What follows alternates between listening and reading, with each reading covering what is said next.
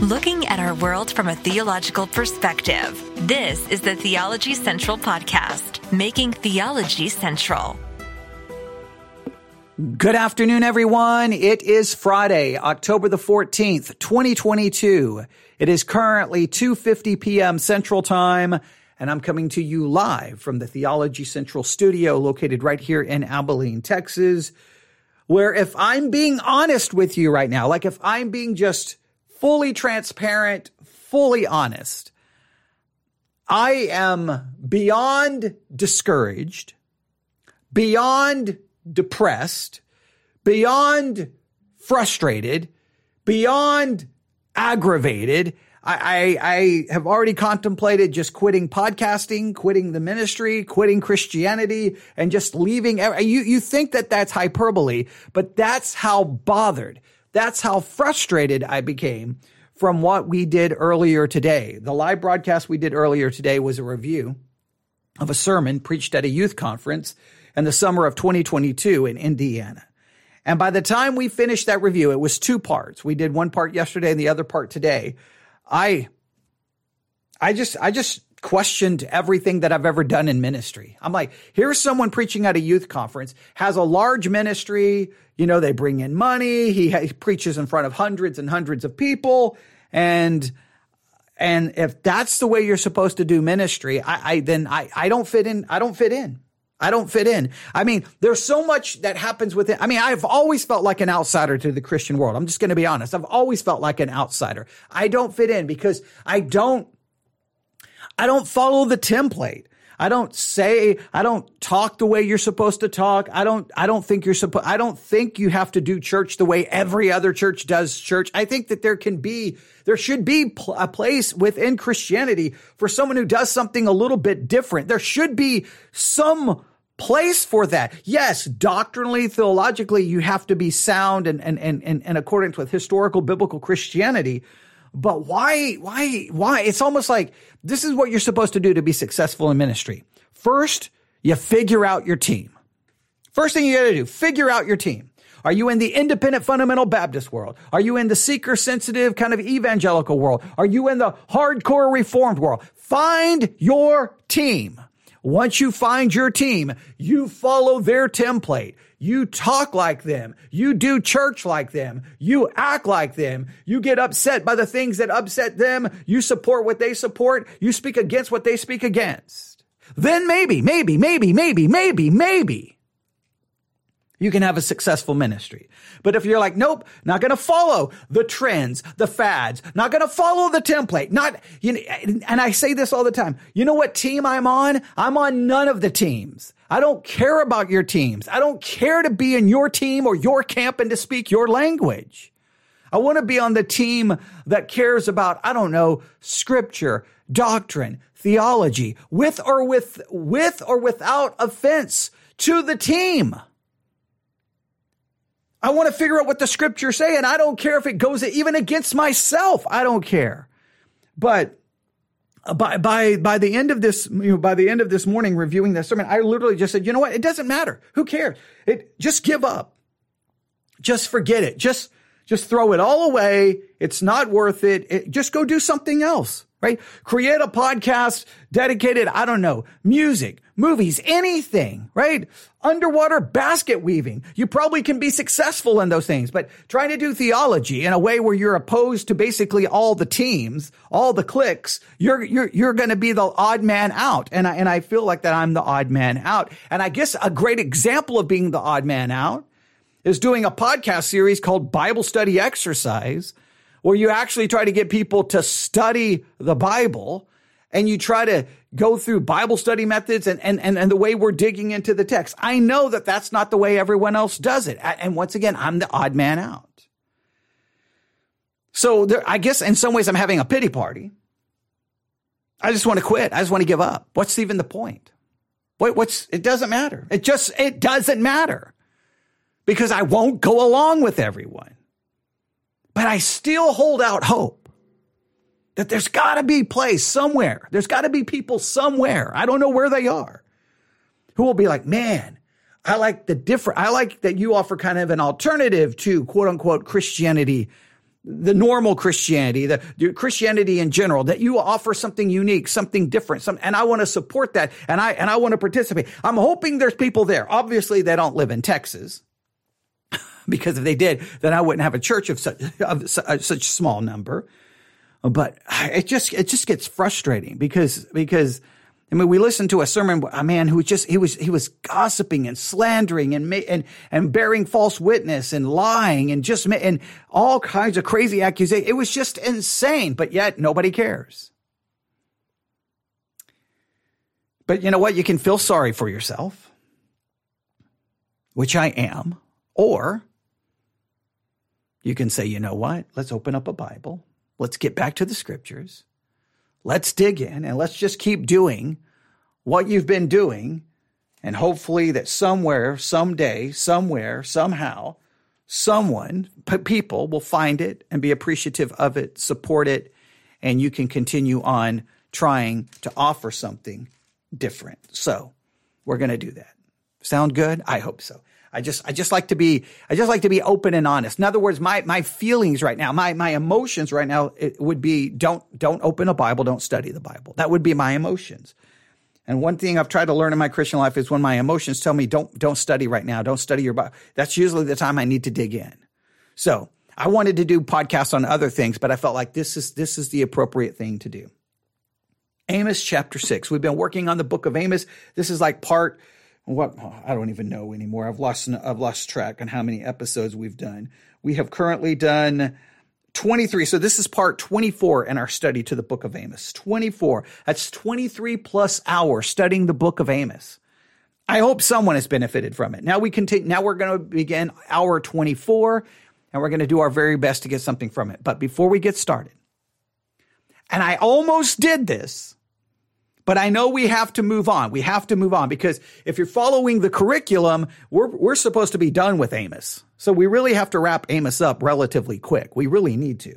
So if you're working on Amos using the Bible study method that I gave everyone, the comprehensive book Bible study method, please, I won't say pressure yourself, but you definitely want to kind of speed that up a little bit so we can bring that to a conclusion. And I'll try to speed up my time here going through the book. But I would challenge you to do this. I don't know if you have time this weekend, but at least open the curriculum for those using the curriculum and go to the study that's entitled Seek God. It's on Amos chapter 5, verses 4 through 15. And we just finished our study of Amos chapter 5. I wanted to go through the study guide with you, go through the curriculum with you on chapter 5, but that will just delay us. I may circle back and use the curriculum maybe for a devotional study. I don't know. We'll find some way, but please open up and at least read the curriculum on Amos chapter 5, verses 4 through 15. I think there's a lot of good background information, a lot of contextual information about history and the dividing of the kingdom of Israel, north and south. And I think there's some information there that may be beneficial, or it just may be a good refresher. So if you have the curriculum, if you're listening, you're like, what curriculum? Just email me, newsif@yahoo.com, newsif@yahoo.com. Say, I want the curriculum. I send you a link. It's free to you. It cost us money. It's free to you. And of course, if you ever want to support us financially, you can hit the Give tab, theologycentral.net. There's a Give or Donate tab. Obviously, Sermons 2.0, look up Theology Central. There's a Give or Donate tab there. And, of course, the Church One app. If you ever want to help support, having curriculum for people all over the world who want access to it. But please look at the curriculum and use that. Now, we are currently utilizing the teaching of Dr. J. Vernon McGee because his ministry gave us permission to use it. So the following is brought to you by Through the Bible Ministries, Dr. J. Vernon McGee. We are grateful and appreciative of it. Now, we're using it not in like my typical review. I guess we're kind of doing it like a review way, but the goal is, typically I could just play it. I don't have to say anything. But what we're doing, and we may do that with a couple. I don't think we're going to do that. What I'm trying to do is let you hear his perspective and then my perspective. So what you're getting is not only are you working through the book of Amos using the Bible study method I gave you, and all of the things I've done on the book of Amos from the pulpit at my church. That's been a part of the series. What you're also hearing is being able to hear Dr. J. Vernon McGee and my perspective at the same time, which offers more perspective, more interpretation, and more work on the book and each chapter. So hopefully you're growing in your understanding of it. And also I'm giving you the opportunity after each episode to let me know what questions you have, because I'm still willing to turn on this microphone and do episode after episode, just answering questions you have in regards to the book of Amos. So feel free to do that as well. But I'm hoping I'm answering a good portion of the questions. So deep breath, set aside all my frustrations, irritations, and distractions. And let's go to Amos chapter 6. Amos, a prophet in the southern kingdom, sent to the northern kingdom to bring God's word of judgment and condemnation upon Israel for their many sins. Let's see what happens in chapter 6. Here we go. The late Dr. J. Vernon McGee will utilize his teaching. And of course, I'll be interrupting and adding additional comment, commentary, analysis, critique, thoughts. And sometimes I offer special assignments. I gave a special assignment yesterday on the book of Amos. I haven't heard anyone mention it, right, about spiritual adultery. So I can't wait to see what people have found on that very important subject. But here we go. Now we come to the 6th chapter. And when we come to this chapter, this is the last chapter in this present series that we had at the very beginning, the judgments on Judah and on Israel. And beginning with chapter 7, it will be visions of the future. And that will take us through the book of Amos. We'll move a little faster through that section. But now we've come today here to chapter 6, and it's the last in this series of 3 chapters. In chapter 4, it was God punished Israel in the past for iniquity. And chapter 5, God will punish Israel in the future for iniquity. And now, in chapter 6, Israel admonished in the present, that is, in Amos's day, to depart from iniquity. Now, he begins by giving one of these woes. He is not the prophet that majors in the woes. You find them in several of the other prophets that we've studied, and you find them in the book of Revelation. Now, here is a woe. Now, it would be interesting, and if we had more time, I would give you a special assignment. But if anybody would like to do it, go through the entire Bible and find all the woes. Woe unto you. Woe. Like here in Amos chapter 6, verse 1, woe to those who are at ease in Zion. Woe. Find all the woes in Scripture. Now, you could probably do a Google search, but that would be no fun. Find them for yourself and read them for yourself. If anyone compiles a list of all of the woes in Scripture, please send it to me, newsif@yahoo.com, newsif@yahoo.com. I'd love to see what you find. You compile your list of all the woes in Scripture. It's something we could do kind of an impromptu study like that. We could do a special Bible study exercise on all the woes in Scripture. Just starting, where's the first one found? Where do you think? Where do you think the first woe is found in Scripture? Where do you think? Think there's one in Genesis? Think there's one in Exodus, Leviticus, Numbers, Deuteronomy, Joshua, Judges, Ruth? Okay, I could go through, I could sit here and recite all the books of the Bible, but you get the idea. Where was the first one? Is there any significance to the first one? What? I mean, I just think it would be fun. So, if you have nothing to do on a Friday evening, gather the family together, pop some popcorn and say, tonight, we're going to look at all the woes in Scripture. And I'm sure everyone would be like, wow, what a great Friday night. I can't wait for this. Okay, well, all right. So if, yeah, I don't know if anybody would love doing that, but if you do, I would love to. I think it would be fun. I think it would be fun to see. I mean, it may be, I don't know. I mean, I think it could be spiritually edifying, but there you go. I wonder if anyone's ever written a book, The Woes of Scripture. I wonder if it'd be an interesting book or a study guide or a podcast series, The Woes of Scripture. What do you think? Would you be interested in that? Do you think it would be interesting? You can let me know. All right, let's continue. WOE, and it also means WHOA, means to stop, look, and listen, because this is something that is important. It's like the word therefore, he used that in the last verse of the last chapter. Therefore will I cause you to go into captivity beyond Damascus. That therefore is always an important word, as we've said. Someone wrote me, said that their preacher says that when you come to a therefore, you should see why it's there for. And that is a very good explanation of it. And the word woe is one that ought to draw our attention. Woe to them who are at ease in Zion and trust in the mountain of Samaria, who are chief of the nations to whom the house of Israel came. Now, actually, the northern kingdom, in grave danger, engaged in sin, was taking it easy. And it was something that they were saying, I think, to each other.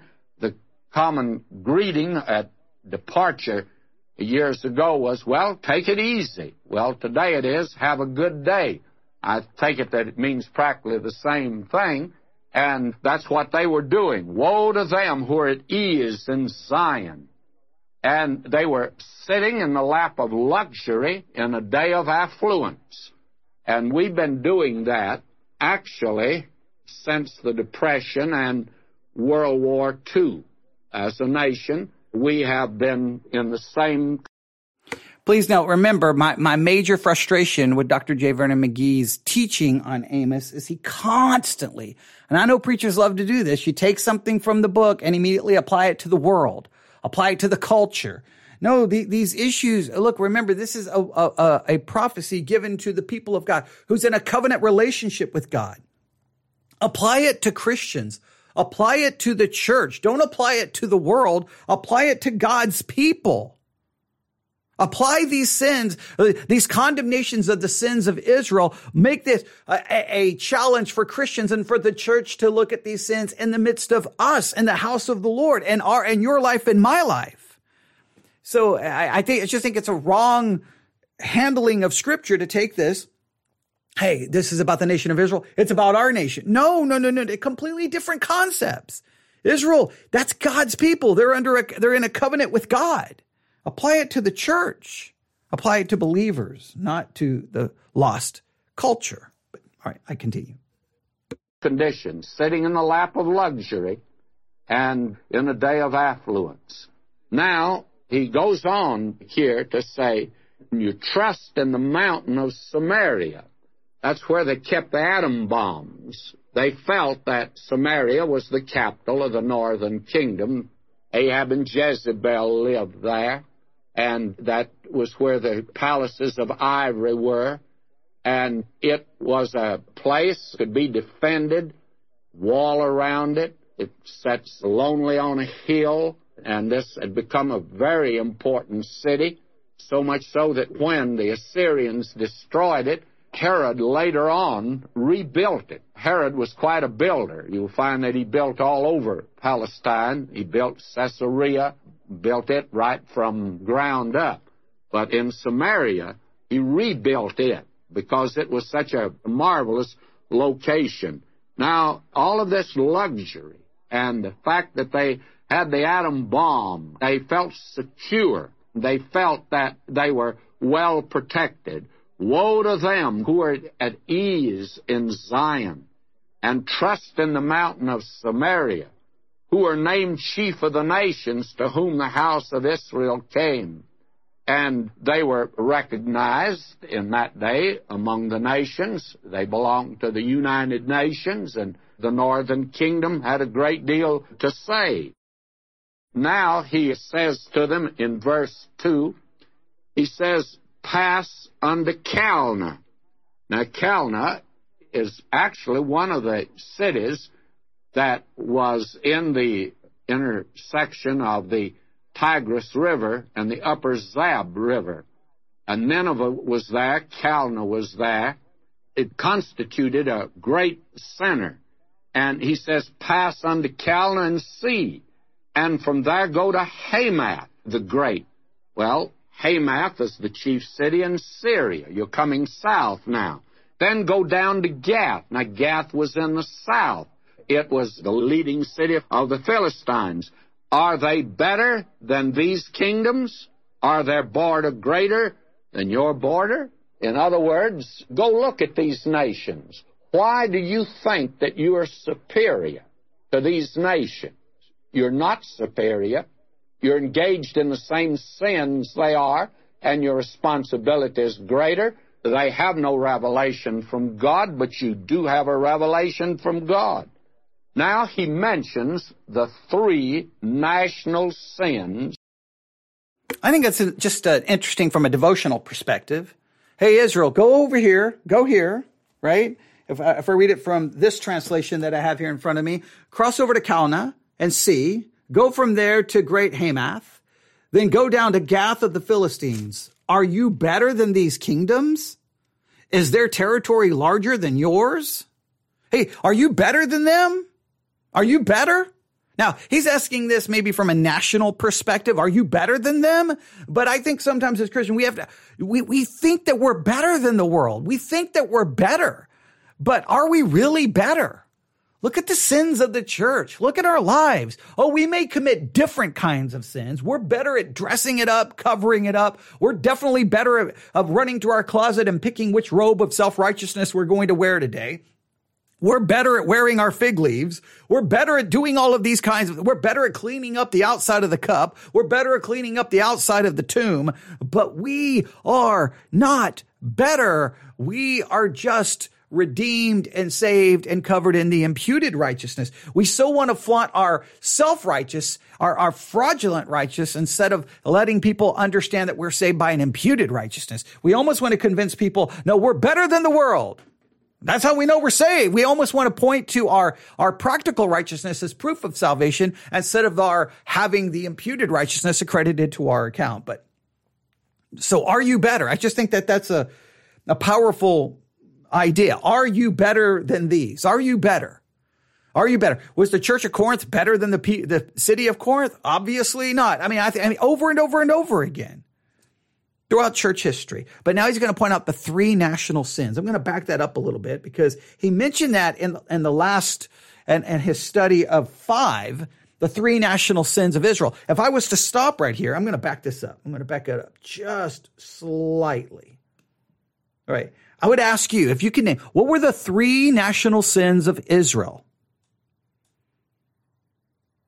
If I was doing this for Bible Institute or doing this in a seminary classroom, I'd stop right here. Okay, what are the three national sins of Israel? Stop. And then I may, because I would do this kind of stuff as a teacher. All right, you're released from class today. Come back tomorrow. I want you to identify the three national sins of Israel, and I want you to tell me the significance of each one. Okay, so go. But I'm not going to do that. I want to stop right now. If we had more time, I would just stop this episode right here and just say, I want you to work on the three sins, the national sins of Israel. But what were the three national sins of Israel? Let's see if we can have them. Obviously, he believes they're listed in Amos chapter 6. What do you think they were? Let's find out what they were. Here we go. Mentions the three national sins of that nation. And these are the three sins that brought the northern kingdom down. It brought the southern kingdom down. It brought Babylon down. It brought Egypt down. It brought Greece down. It brought Rome down. And it has brought many great nations down. It's the reason France is a second-rate nation today. It's the reason that Great Britain has become a second-rate nation. One time, why, the sun never set on the British Empire, but it looks like the British Empire is setting now. So that these three sins are national sins, and they're sins that God will judge nations relative to. Now, number 1 is in verse 4. I probably should read verse 3. Ye that put far away the evil day, and cause the seat of violence to come near. In other words, they say, yes, a day is coming, but it's not near. We don't need to worry about it. Remember, that was the thing that Hezekiah said to Isaiah when he told him judgment was coming on the southern kingdom, and they'd be carried into captivity. And Hezekiah says, will it be in my day? And Isaiah said, no, it won't be in your day. And even Hezekiah, who was a great king, he said, well, then that's all right. a great many of us have passed on to our grandchildren a debt and a nation that is in trouble today. I used to worry about my daughter and the day she'd live in. Well, I don't worry too much about that now, but I do worry about that little grandson, the world that he's moving into, and the world that he'll be living in. The evil day is coming. Now, what are the three sins that destroy a nation? Number 1, verse 4, that lie upon beds of ivory and stretch themselves upon their couches and eat the lambs out of the flock and the calves out of the midst of the stall. Now, sex and gluttony are the two sins that are mentioned here, and they're sins of the flesh. And so I have them labeled gluttony in my notes. I would like to change that to the sins of the flesh, gluttony and sex. Those are the two things that are mentioned here. Now, that lie upon beds of ivory. Now, Samaria, Ahab and Jezebel had built there an ivory palace. That has been thoroughly excavated, and they have found many very fine, delicate vessels that were in the rubble and the ruins of that great palace there. And it represented the life of the upper class in that day. They lie upon beds of ivory. They all had king-size beds, and they were taking it easy. And it suggests sex, by the way. Stretch themselves. That's interesting. It suggests sex? Amos chapter 6, if I said Isaiah at any point, I apologize. Amos chapter 6, verse 4, that suggests sex. All right, I'm looking here because that, let's do a little, I'm going to pull up commentaries. I'm struggling with this one a little bit here. Let's see if other commentaries pick up on this. Because I don't know. Okay. Yeah. I didn't pick up on that. Okay. I'm a little perplexed here. I'm a little baffled here where this supposedly comes from, because I'm not seeing this at all. Like, I don't get this. All right, give me 1 second. I got to get these commentaries to pull up really quick. I don't know where, I don't want to spend too much time on this, but this one's like, whoa, I was like all excited. Oh, at the 3 national sins. And then all of a sudden he's like sex. And I'm like, whoa, wait a minute. Where are you getting that idea from? Now, remember, I think in chapter 4, he found the sin of homosexuality, and I'm like, where? That definitely wasn't there. He inserted that. So I don't know where this comes from. So just give me a second here. I'm waiting for this. There we go. Taking forever to connect. Okay, here we go. There we go. All right. I'm looking at all the different translations here. And I'm not seeing anything in a translation that would help me. Selfish luxury and debauchery. Now this one says debauchery. Okay. So maybe that's where it's coming from. All right. I'm going to go parallel commentaries. See here, I'm not finding anything there. They don't really describe what the debauchery supposedly is. Matthew Henry, those who looked upon as doing well for themselves, who do well for their bodies, but we are here told that what their ease is and what their woe is. Here is the description of pride, security, and sensuality.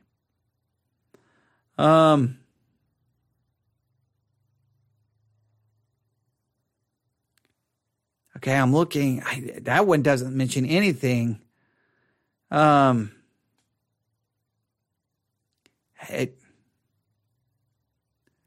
don't see this. I mean, I see some kind of hinting at it. It says, stretch themselves upon their couches. This somewhat explains the former. They did extremely indulge their pride, luxury, and on beds of couches laid themselves to feast when God called them to mourn and weep.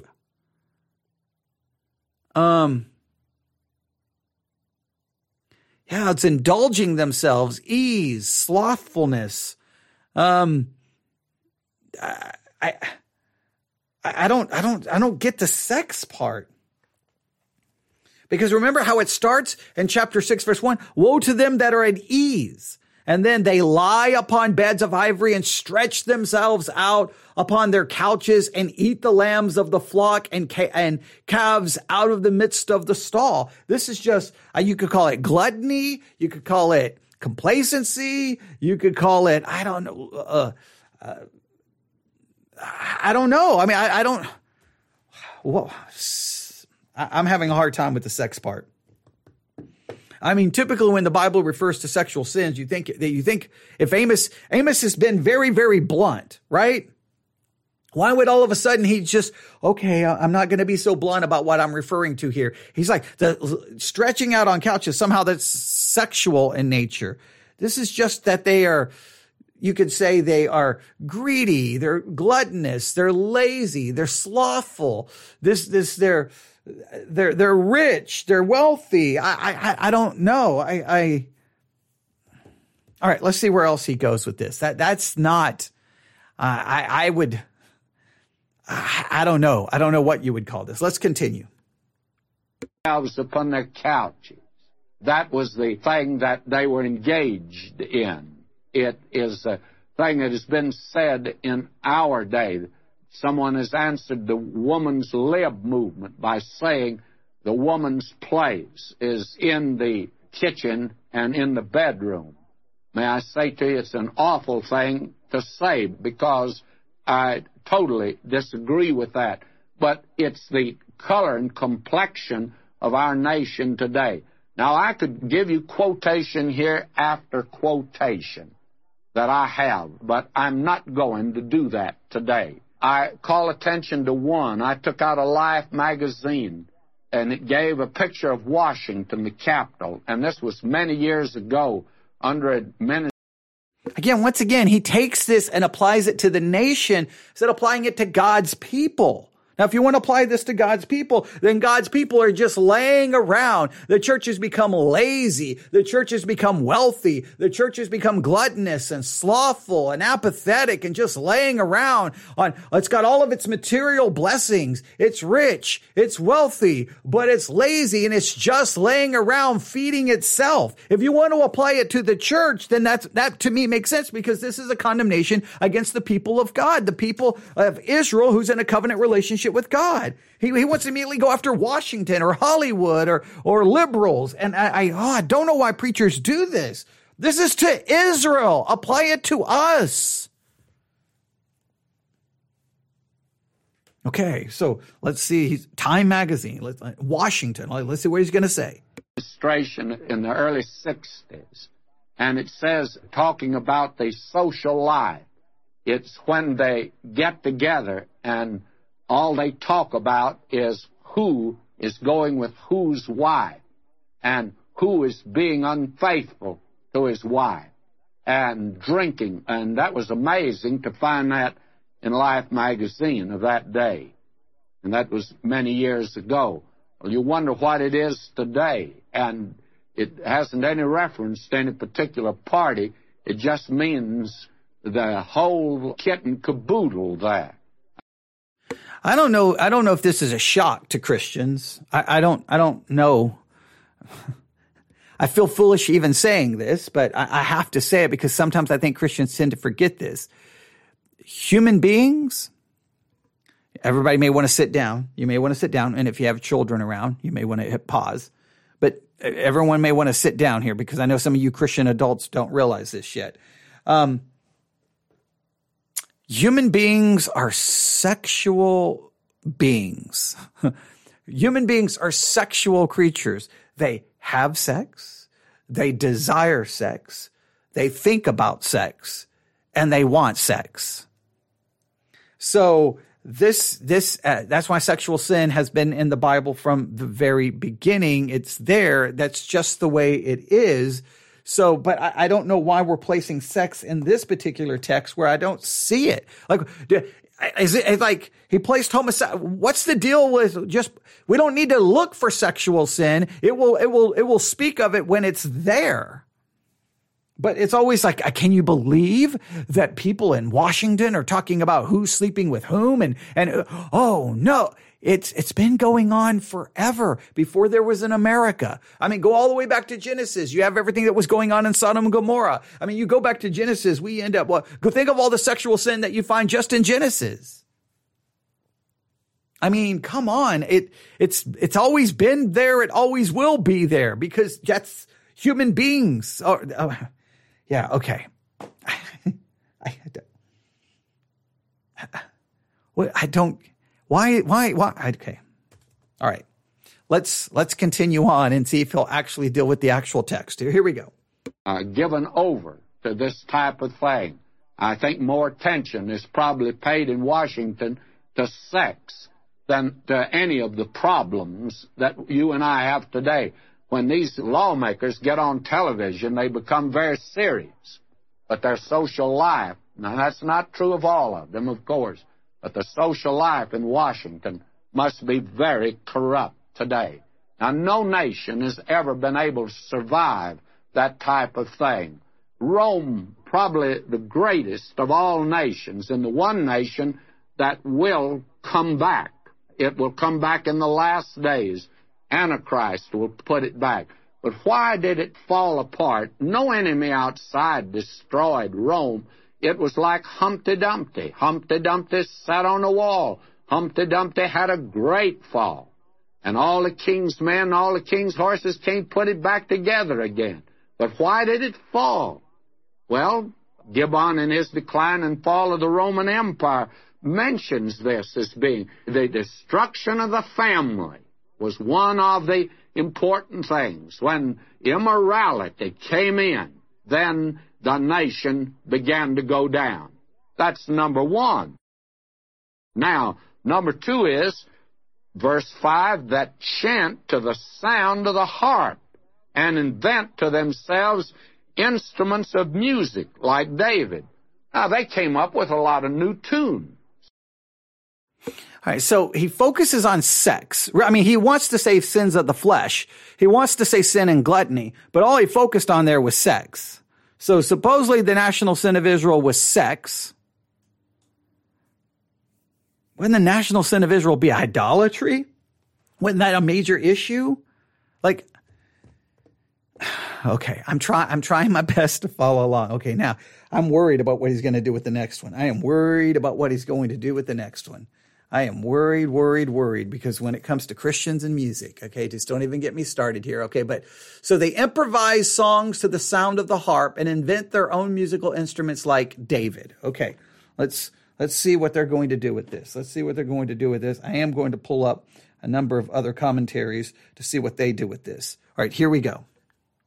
In that day, you may think hard rock music and rock and roll is something new, and jazz. They had it back in that day. And music, the character of music can destroy a nation. And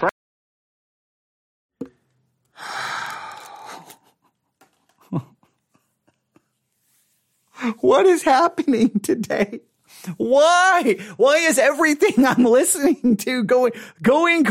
So now music can destroy a nation. Music can destroy a nation.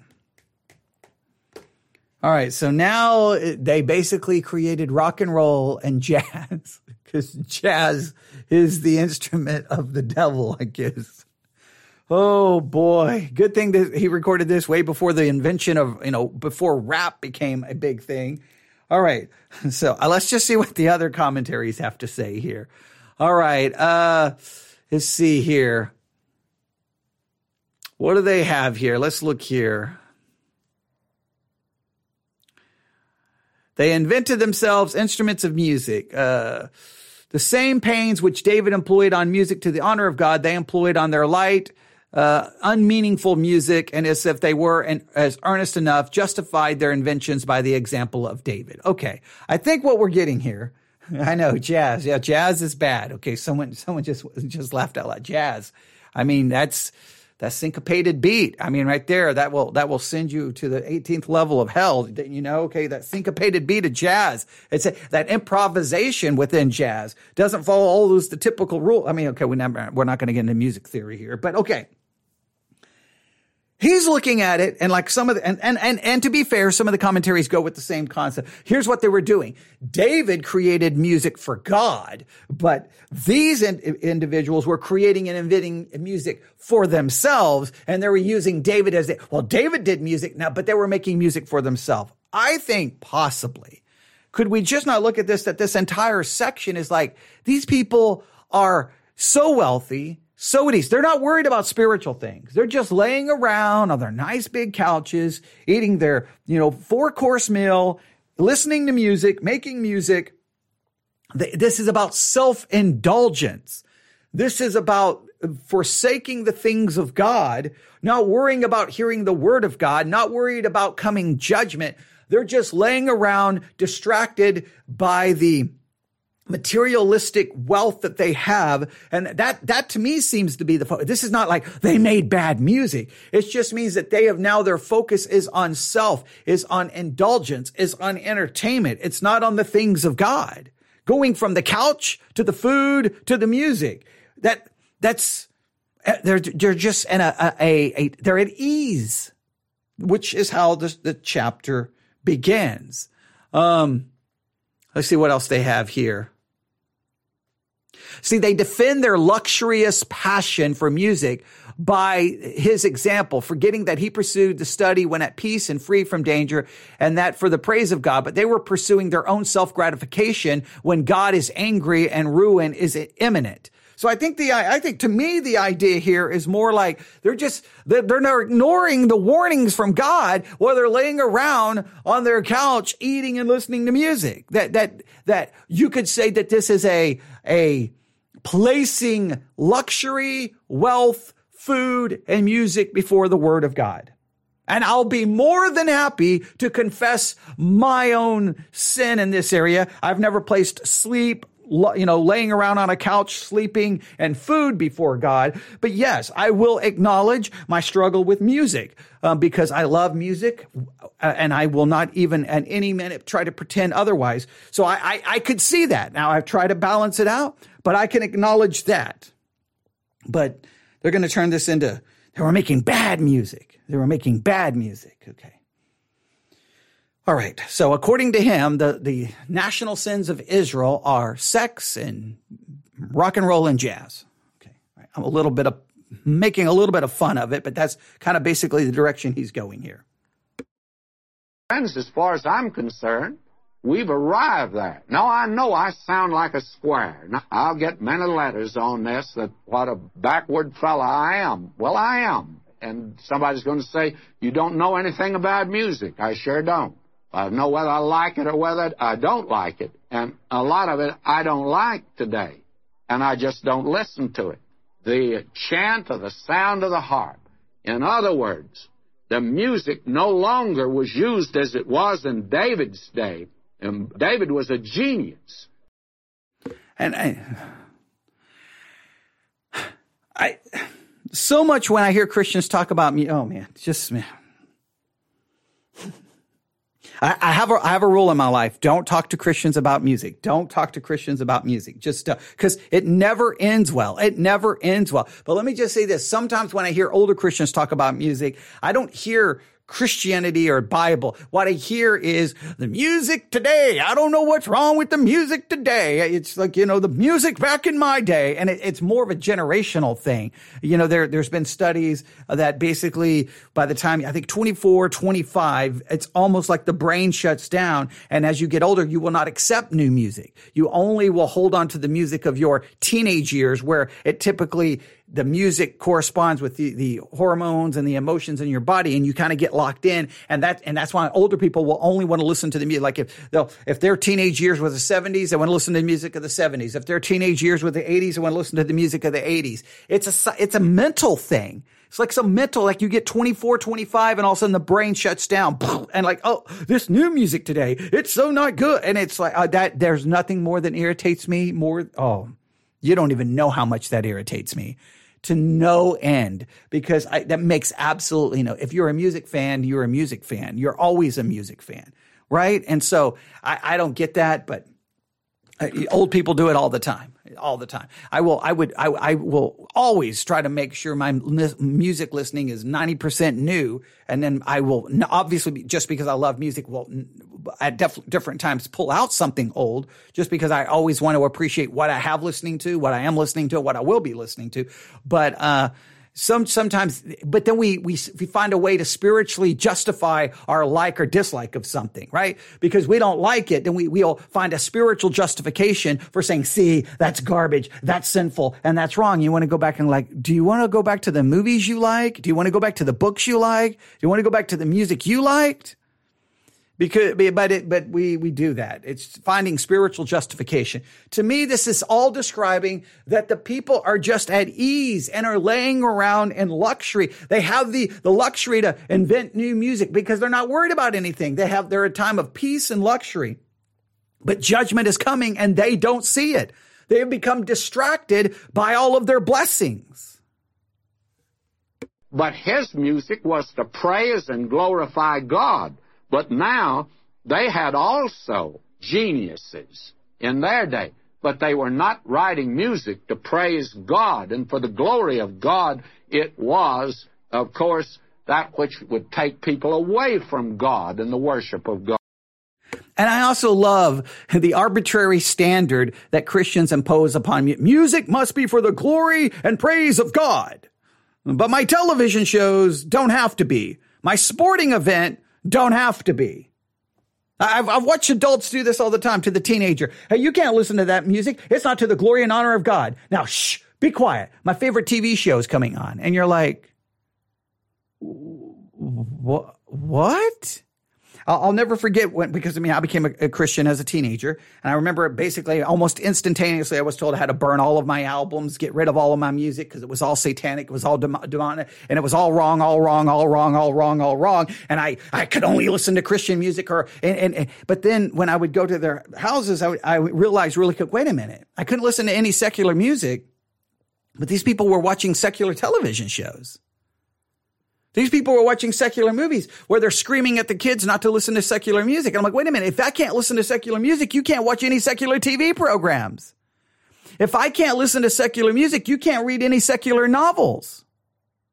If I can't listen to secular music, why can you watch football? Why can you watch baseball? What kind of garbage is that? See,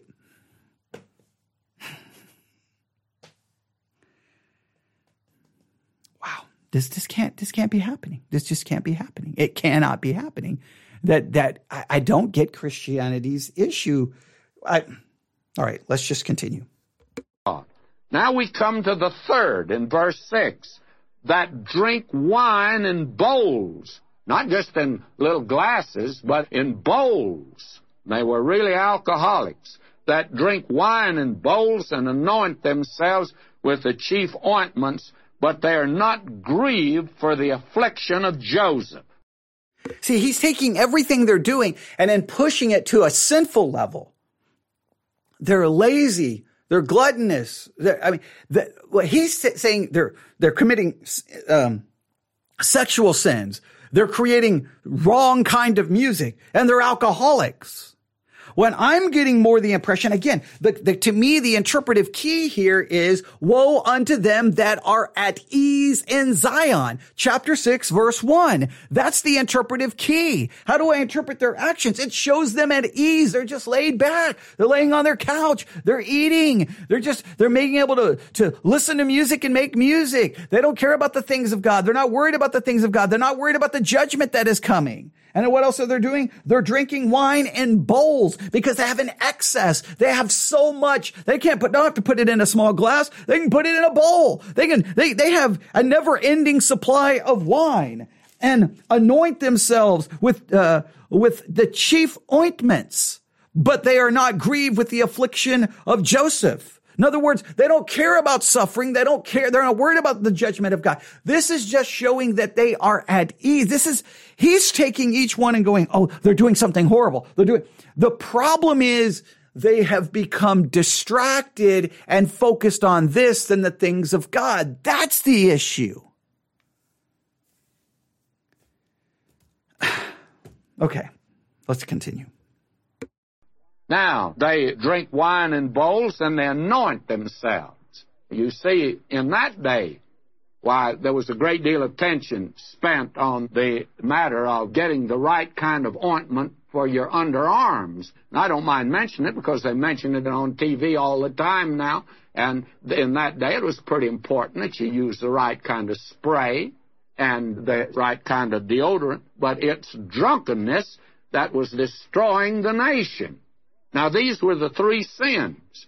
And now, I'm not going over it. I went over it some time ago. That drunkenness is the thing that is destroying our nation today as well as these other sins.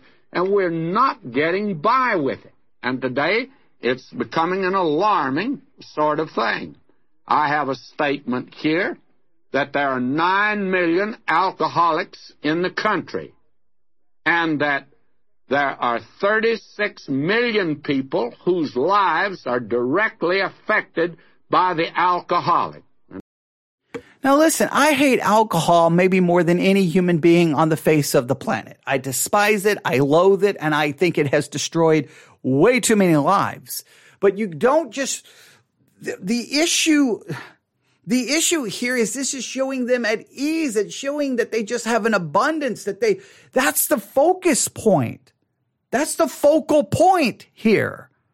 That's what they're doing. And some think the bowls here, I'm going to try to find it. I'm almost positive that this is true, or at least some, okay. They drink wine in bowls, literally sprinkling vessels of wine. The word is elsewhere used only for the bowls out of which the blood of the sacrifice was sprinkled. Probably Amos was referring to the first offering of the princes in the wilderness with whom they had already tactically consecrated these princes. They had shown zeal for God in offering the massive bowls for the service of the tabernacle. The like zeal had these princes up for the service of their own God. So it sounds like that possibly these bowls were used for blood sacrifice, and now they're just using them for wine. In other words, they're they got all this material wealth, they're laying back and they're forgetting God. They don't care about God. They're just sitting around, laying on couches, eating, listening to music, and drinking wine. This is about excess and distraction and basically placing these things before God. That seems to be the issue. He's trying to go, oh, they're laying on couches. They're stretched themselves out. Oh, that's code for sex. Stretch themselves out. That's a code for sex. Okay. Oh, music. Oh, rock and roll. That's what it is. Oh, wait. A bowl. Oh, that means they're alcoholics. No, that's what is going. Someone says this is a helpful discussion. I hope it's a helpful discussion because I quit. I don't understand. But that's always the danger. Like I can't stand alcohol. Just because I come to a passage that says alcohol doesn't mean I have to launch into a diatribe and a tirade and a rant against alcohol. It means, no, what's the alcohol being mentioned here for? So he's turned three national sins that he's taking from Amos 6 that I don't think Amos 6 is breaking them down the way he's breaking them down. It's describing all of them come together. Look, the sin is, hey, you're at ease in Zion. These are examples of that problem. That's the issue. That's the hermeneutical key. That's the interpretive key. And I got that out of Ann Lander's column a few years ago. That is the picture of this country today. And other statistics that 50% of these accidents where people are killed, and there are more people being killed in automobile accidents in this country than were ever killed in Vietnam, but nobody is protesting the fact that 50% of them are caused by alcohol. And you find nothing said about that. And I was amazed that a few years ago that one of the distilleries had an advertisement about the young people drinking, and they said they were concerned about it. It says teenager. Now, I'm reading from an advertisement of a distiller. Teenagers, especially in a group, are often tempted to do things they might not do on their own, like taking a drink when they know they shouldn't. We're sure you're concerned about this problem. Imagine a liquor maker telling me and you that they think we are concerned because they are. Well, why don't you quit making this stuff? But you won't have to worry much about it if you've shown your youngster over the years that your ideas about drinking are healthy and mature. Well, now, what are healthy and mature ideas? It's just bizarre. This is supposed to be about Amos, and he keeps applying it to the world, to the world, to the world, to the world, to the world, and he's completely destroying the actual meaning of the text. The sin is there at ease in Zion. All of this is symptoms of that problem. How is the church at ease? Are we laying back on our, beds of ivory, couches, and stretching ourselves out and eating? And yeah, that's the church. We become apathetic and complacent and at ease with our material wealth and all that we have and all of the blessings that we have. This is a common issue in Scripture, right? Just remember the pattern. You see it in Judges. You see it all over the place. When God's people find themselves at a time of peace, a time of ease, with great blessing, materialistic wealth, what happens? They become complacent and they become apathetic, spiritually speaking. And then slowly but surely they slide off into idolatry. Then after idolatry, God warns them. God brings judgment upon them. This begins, they lose some of those wonderful blessings. They go through a hard, difficult time. They cry out to God for repentance. They are restored and they go back to a time of blessing and material wealth. And then guess what happens? They slide into apathy, then into idolatry. Then there's judgment, then there's restoration. Then there's a time of blessing, and it's a cycle. It continues over and over and over and over and over and over and over and over and over and over again. Book of Judges demonstrate that's constantly.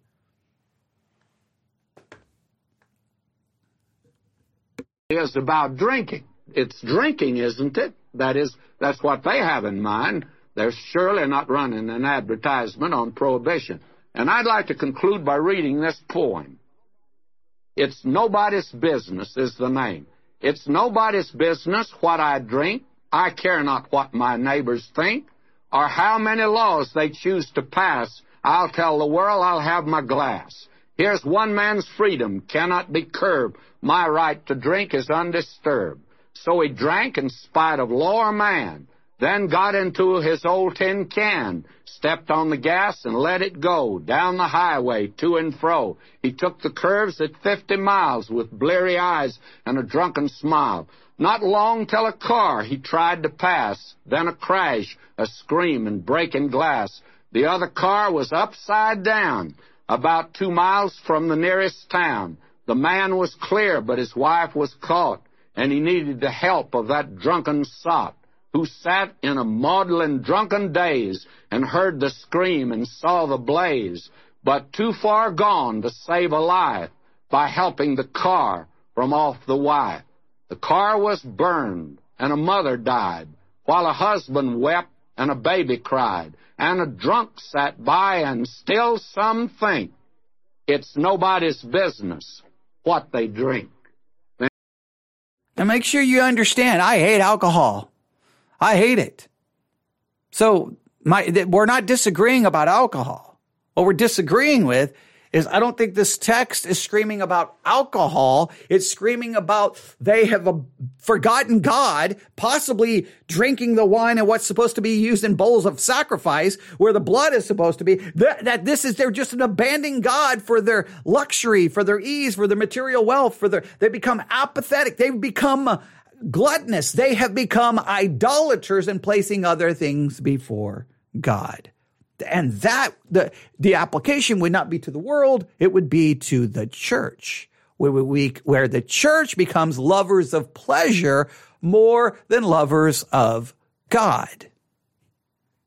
Now, we may have to stop here. Let's see. I think he's going to move to verse 7. If he does, we'll stop. I say to you, this is what destroys nations, not just accidents on the highway. These are the three great sins that have brought great nations down. And I just don't think we're the exception to the rule as a nation. It's enough to break any person's heart when you see what's happening in this great nation of ours today. And we try to explain it away by saying that we now are civilized. We today have a new morality. We have grown up. We've got rid of the old Puritan notions. And by the way, the Puritans and the Pilgrims founded a great nation. Are we, the sophisticated and suave folk, are we going to keep it that way, or are we losing it today? May I say that this message of Amos was fulfilled in his day. The northern kingdom went into captivity. It was destroyed. These are the sins that brought it down.